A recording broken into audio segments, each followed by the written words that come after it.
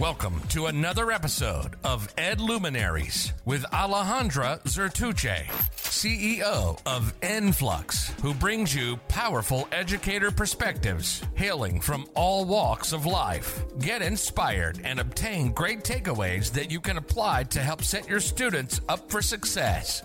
Sometimes all it takes is to hear how innovative educators approach similar problems and overcome obstacles to support breakthrough academic success.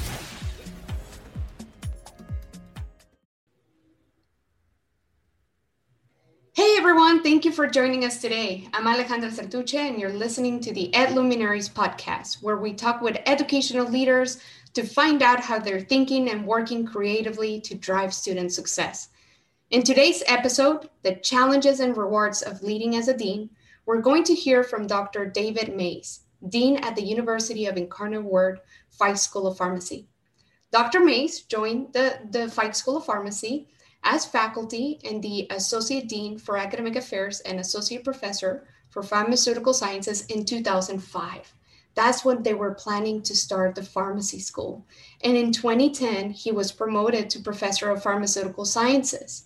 And from July to October of 2011, he served as acting dean and became dean in January 2017. It feels like it was yesterday, Dr. Mays. Became dean in 2017 upon the retirement of our founding dean, Arcelia Johnson Fanning. And I know a lot of you know that I used to work at the University of Incarnate Word. I joined the Fike School of Pharmacy as a data operator when I was doing my MBA in September of 2010. Graduated from my MBA and joined the team as their director of assessment. It was senior analyst of academic assessment. And Dr. Mays was my boss, the best boss and mentor that I have ever had. And he still is one of my greatest mentors. So Dr. Mays, thank you so much for joining me today. It is an honor to have this conversation with you. Oh, well, thank you for asking me. You know, we met, I can't believe, I was going through my LinkedIn trying to figure out when exactly did I joined the Fike School of Pharmacy as a data operator when I was doing my MBA. And I couldn't believe that it was in September of 2010. That's like so many years ago. And I still remember my interview. Going into the room, you walked in, you're like, okay, show me your spreadsheets. What can you do with data? Yes, that's true. It seemed like a long time ago, and it just amazes me how you started out as a work study, and they gave you a project to take numbers off of a PDF and put them into an Excel sheet so we could analyze them. And that was the beginning of your educational analysis. And then you got your MBA, like you said, and then came over to us as a real employee. And we just developed things as we went. You know, we would look at data and said, how can we present this the best way so people will understand it? So we drew pictures on the whiteboard and all kinds of different things. And you go back and work your magic with Excel and then Tableau and all those kind of things. So, you know, it was a fun part. And I was very disappointed when I became dean. And I think you were the first one who says, I'm leaving. I thought, oh, the school is going to fall apart. What am I going to do without Alejandra to do assessment? But we continued on. And I'm so, you know, thinking that you started as a work study. And now you're at the level of when I went to your dinner for 40 under 40 in San Antonio. It's just an amazing trajectory that you've had in your career. Well, it takes a team, and a team it's composed of family, friends, mentors like you. I learned so much about assessment and accreditation with your guidance and your mentorship. I always tell investors that the way I found out how the problem existed with assessment and accreditation was that when I started working with you, you explained to me how like the schools, the creditors were asking for more data evidence, right? Like, okay, I hear you. I know what your plan is or what your processes are, but where's the evidence? Where's the data that is saying that you're doing it? Show me the process. And I remember that the first project was getting PDFs.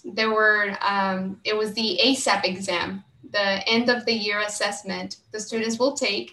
I would take each of those exams and then type in Excel if they got the question right or wrong, so that we could create a report card by categories. That's before we implemented ExamSoft. And then I started asking questions about like, but why are we doing it from a PDF to an Excel? Well, let me take a look at the system. Let me see how I can extract the data from the system. And we were able to extract the data and created, it was Access, created reports in Access for the students year over year. And then we implemented ExamSoft, and we were successful at fully implemented ExamSoft across the programs. I don't know if you remember that. Oh, yeah, I remember that. It was so different from your data entry, where you had to put it in by hand, until we moved to ExamSoft, and we could just pull it out, the data that we had. And there was so much more data that we could do. And you were right when the ACP, the Accreditors of Pharmacy, said, okay, how are you assessing your outcomes? What are you doing? And, we worked up a plan that was fantastic. And you had made up tables.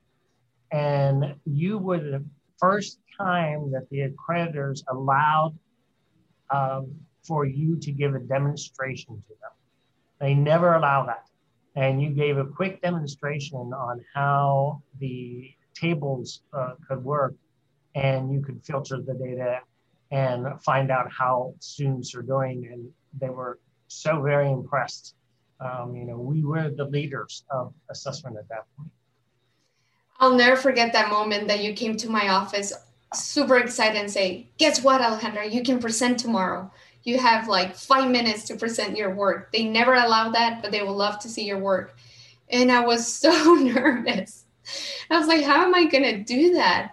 I'll never forget that feeling of it was like, the audience, why the accreditors, they're all sitting in front of you. It feels like you're delivering your thesis or something like that. And I only had 5 minutes and I was so nervous. And I'll never forget that they kept asking questions as if like, are you going to keep doing this forever? And how long does it take you? And I was like, well, yeah, of course I can keep doing this forever. And they were like, no, because we want you to keep doing this for faculty. This is great information. And I remember it was how to review or how to identify questions that need to be reviewed. So it was a scatter plot with the point by serial and % of students that answer correctly. And how do we, because at that time, now we're creating action plans in Enflux, but at that time I would create an email that would tell faculty, this is how your students are doing. These students are at risk. This is what's going on in the questions. It was like a course analysis, almost like a financial analysis, but a course analysis. And it was taking a lot of time, but it was worth it. Yeah. And I'll never forget that feeling that you do it because it's exciting, it's engaging. You release that report, and then faculty will come back to the office asking for more. So then I would get in trouble myself and get myself to do more and more work. Yes. The quadrants that we made were eye-opening to the faculty, because faculty would just look at their point by serial and the percent that got the question right, but they never saw it in a 4-section where we had section that had poor by serial and poor number of people getting it. And they would then have the knowledge to rewrite their questions to try to move it up to a better section where they had a higher point by serial, which means you can tell the difference between those that are guessing and those that know the material. and a high number of passing on the question. So that was very exciting. And yes, you had too many people come into your office. I had quite a problem getting you to finish a project because you would always go off on a tangent on a different type of project. And it's like, wait, we were supposed to do this. And you were off on 3 different projects by that time. Yeah, like the ACP surveys. Like, oh my God, how long did it take us to deliver the first report? And the write-up, it was a lot of work. And that's why when I talk to the team and they tell me like, okay, this is what we're committing on building, is like, okay, let's make sure we have a sketch and that we have an agreement on what we're going to work, because I know what it is like to get off the tangent and go and do more stuff. So we agree in deliverables. But Dr. Mays, I have known you for now, 11 years. I know a lot about your passion and why you joined, why you're pursuing a career in academia, but I would love the listeners to learn more about that. Can you share with the listeners what makes you passionate about education?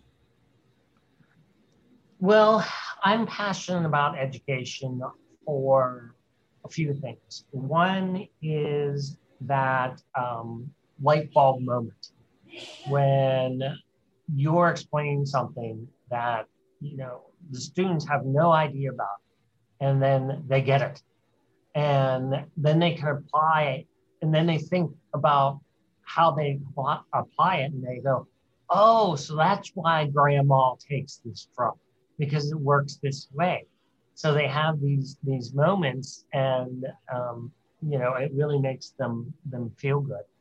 I'm really passionate about education when I get to see them practice, and they're behind the counter, or they're in the hospital, or they're clinical pharmacists, and they're so professional and helping so many people that, it really, really gives me the passion to continue to teach.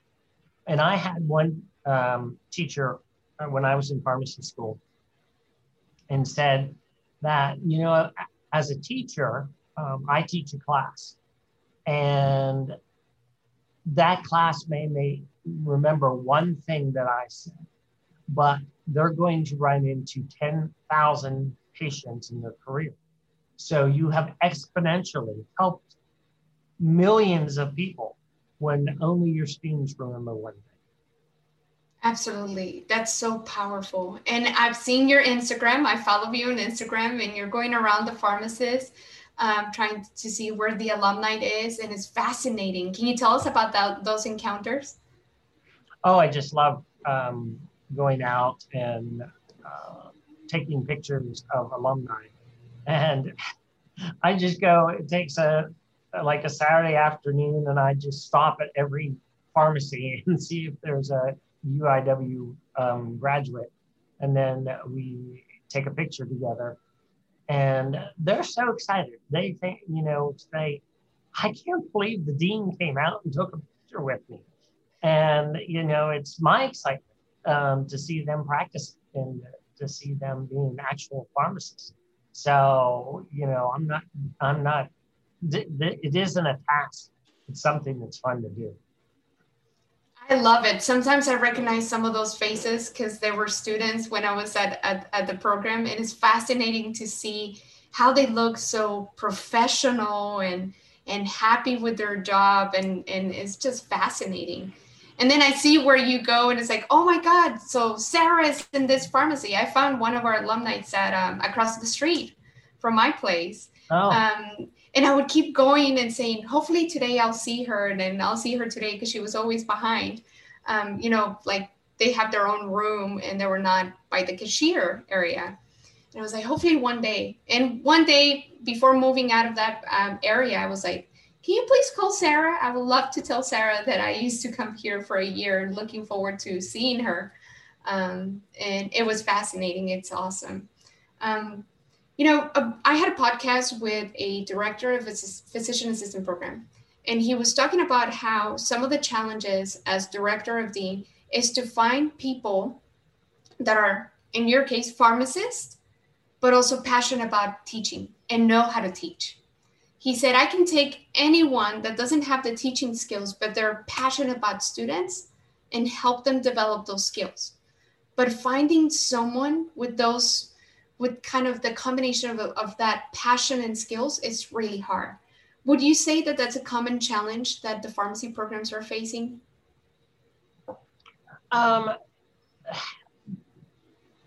There's a bit of problem. Now, we, they have to interview to get in, and they have we test their communication skills right from the beginning. So they have to have good communication skills to get into the pharmacy. And then we keep building their communication skills while they're here. And when they get out, and I can tell you personally as a pharmacist, you're nervous as hell when you speak to your first few patients, because it's like, what am I going to say? Am I going to say something wrong? And so you're scared about that. What I think the problem with pharmacy today is that the pharmacist does not get to speak to enough people. That if you ever see a pharmacist, they're stuck behind that computer. They're verifying prescriptions to make sure that you got the right prescription that was safely dispensed. They're also dealing with insurance companies and other pharmacies and all kinds of things. And they're not using their communication skills that they so badly wanted. And this has increased over time. I'm lucky when I practiced pharmacy many years ago. I practiced pharmacy now for 30 years. We used to only get about 100 prescriptions. So I could go out into the aisles and help people pick over-the-counter medication. So that was the excitement of my day, not seeing that there were 30 tablets in a bottle, but going out there and speaking to people. How can the students or the future pharmacists obtain that skill of feeling more comfortable, speaking out, having better communication with the client, with the customers, with the patients? Is there something that they need to go the extra mile to do and make sure they do? Or is it something that the organizations like the pharmacy, the CVS, the Walgreens, they need to change to allow them to interact more with patients? It's both.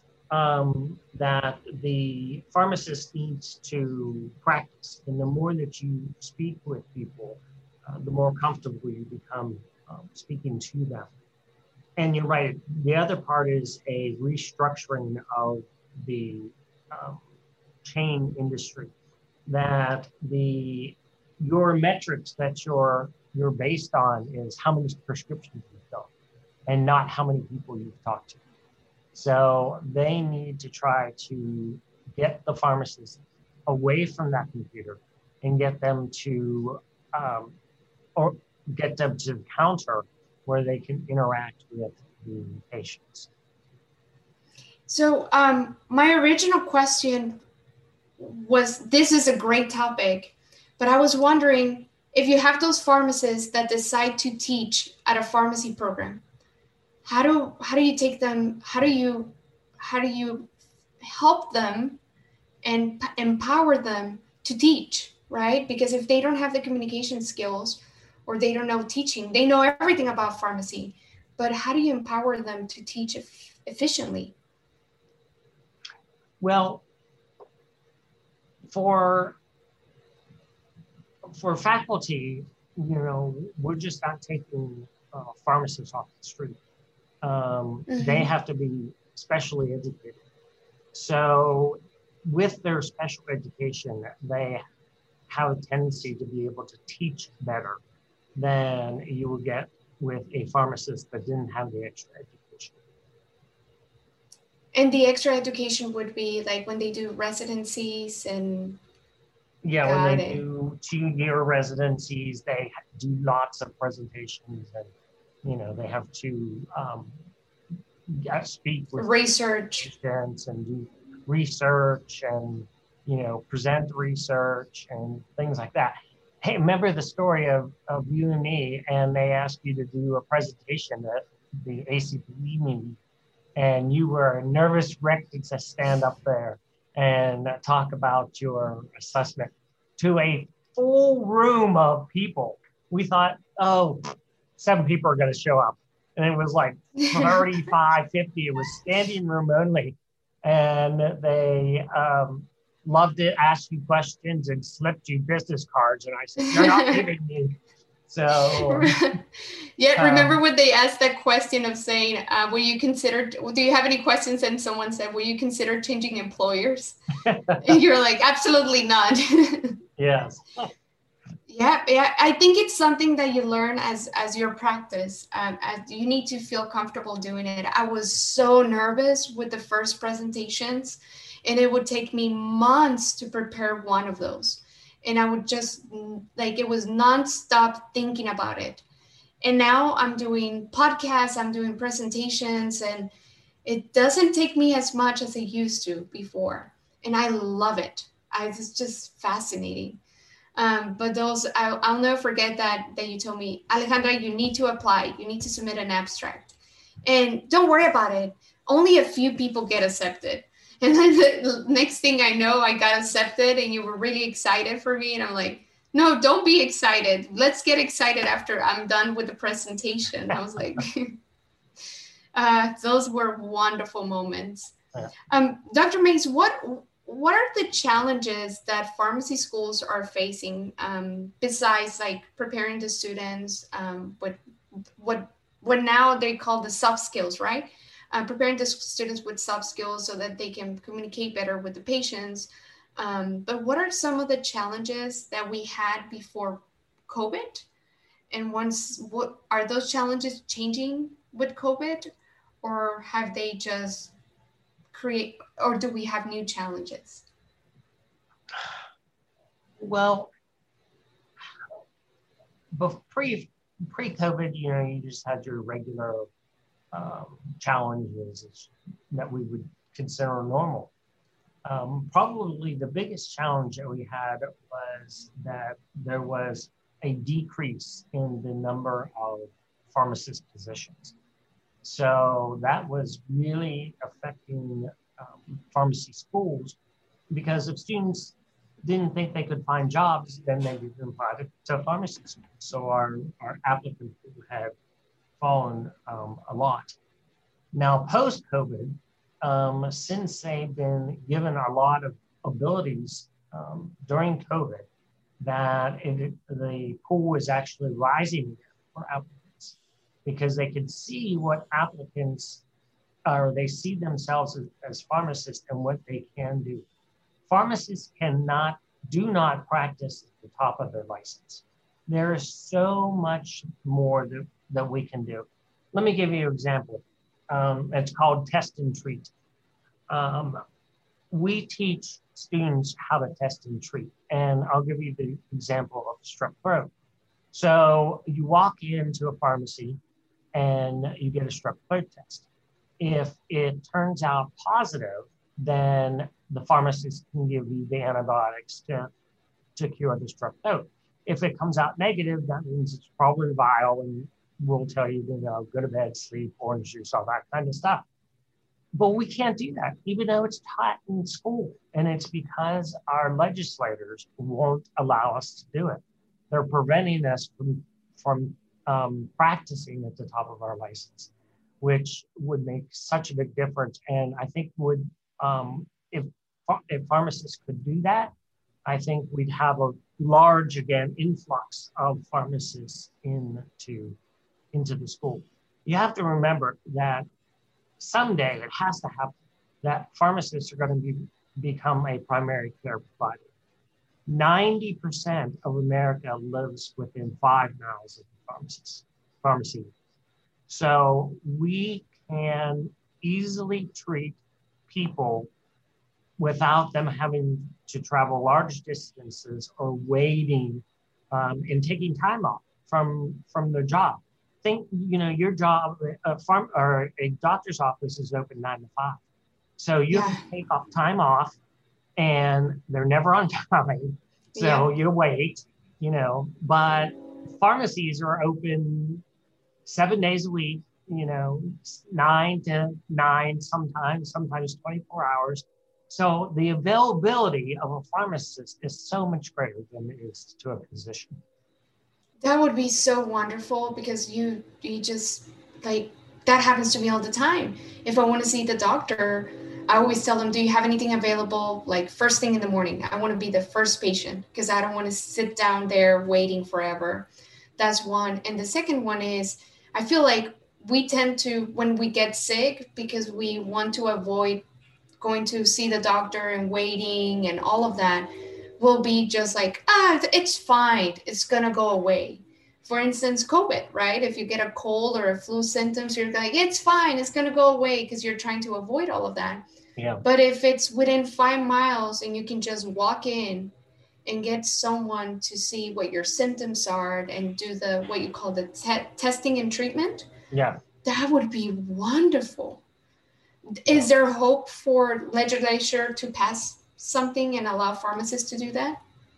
Yes, there are states in the United States, I think about over 20, that allow pharmacists to do that. It's just moving Texas in that direction. Yeah, that would be wonderful. Dr. Mays, what do you find in your role rewarding? What do you find your role as dean rewarding? Well, really, I find what's rewarding is the students that I get to graduate. It's all about the students. And my favorite day is, of course, graduation, when they walk across the stage. And we have a large number of first-generation students, meaning that none of their family has ever gone to college. And now they're coming across the stage and they are doctors. And the family and the student is so excited, because no one has ever gotten a college education. So, that's what is really rewarding. And there's another thing, it's called social mobility. And if the student hadn't become a pharmacist, then they probably wouldn't be making the salary that they're making now. So we've elevated their social position by giving them a great healthcare profession than you would see in some of the other places they will work or their family members. So the ability to give social mobility is really great. So that's what I'm really excited about. That is extremely exciting. What advice would you give someone wanting to pursue a career similar to yours?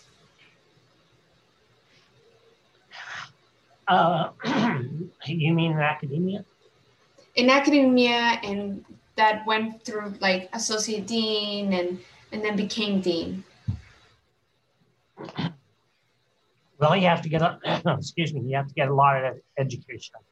I went to school for 10 years consecutively to get my PhD, but you can also get your PharmD with your residency and come into academia. But there's probably 3 things: education, surrounding yourself with the right people like you, and being in the right place at the right time.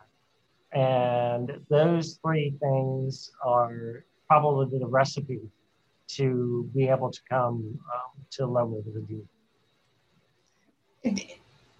That's absolutely right. I always tell people that when I met you and when we met at the interview, it was at the right place at the right time with the right skills. And it was just perfect. It was a match made in heaven, right? You had a lot of data issues and I had I was a data nerd. Now they call us data scientists. I always tell people that. Big promotion. But I mean, my title was data operator. That tells you how people thought about data 10 years ago. But that's fascinating. What, in your own words, what does student success means to you? What student success means to me is first passing the boards, then getting a job.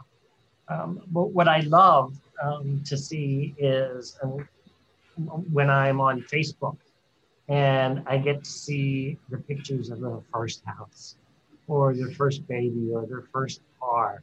You know, that is what success is to me, that they've come out of pharmacy school and they've made a really good life for themselves. Dr. Mays, thank you so much for joining us today. Where can our listeners connect with you if they have any questions?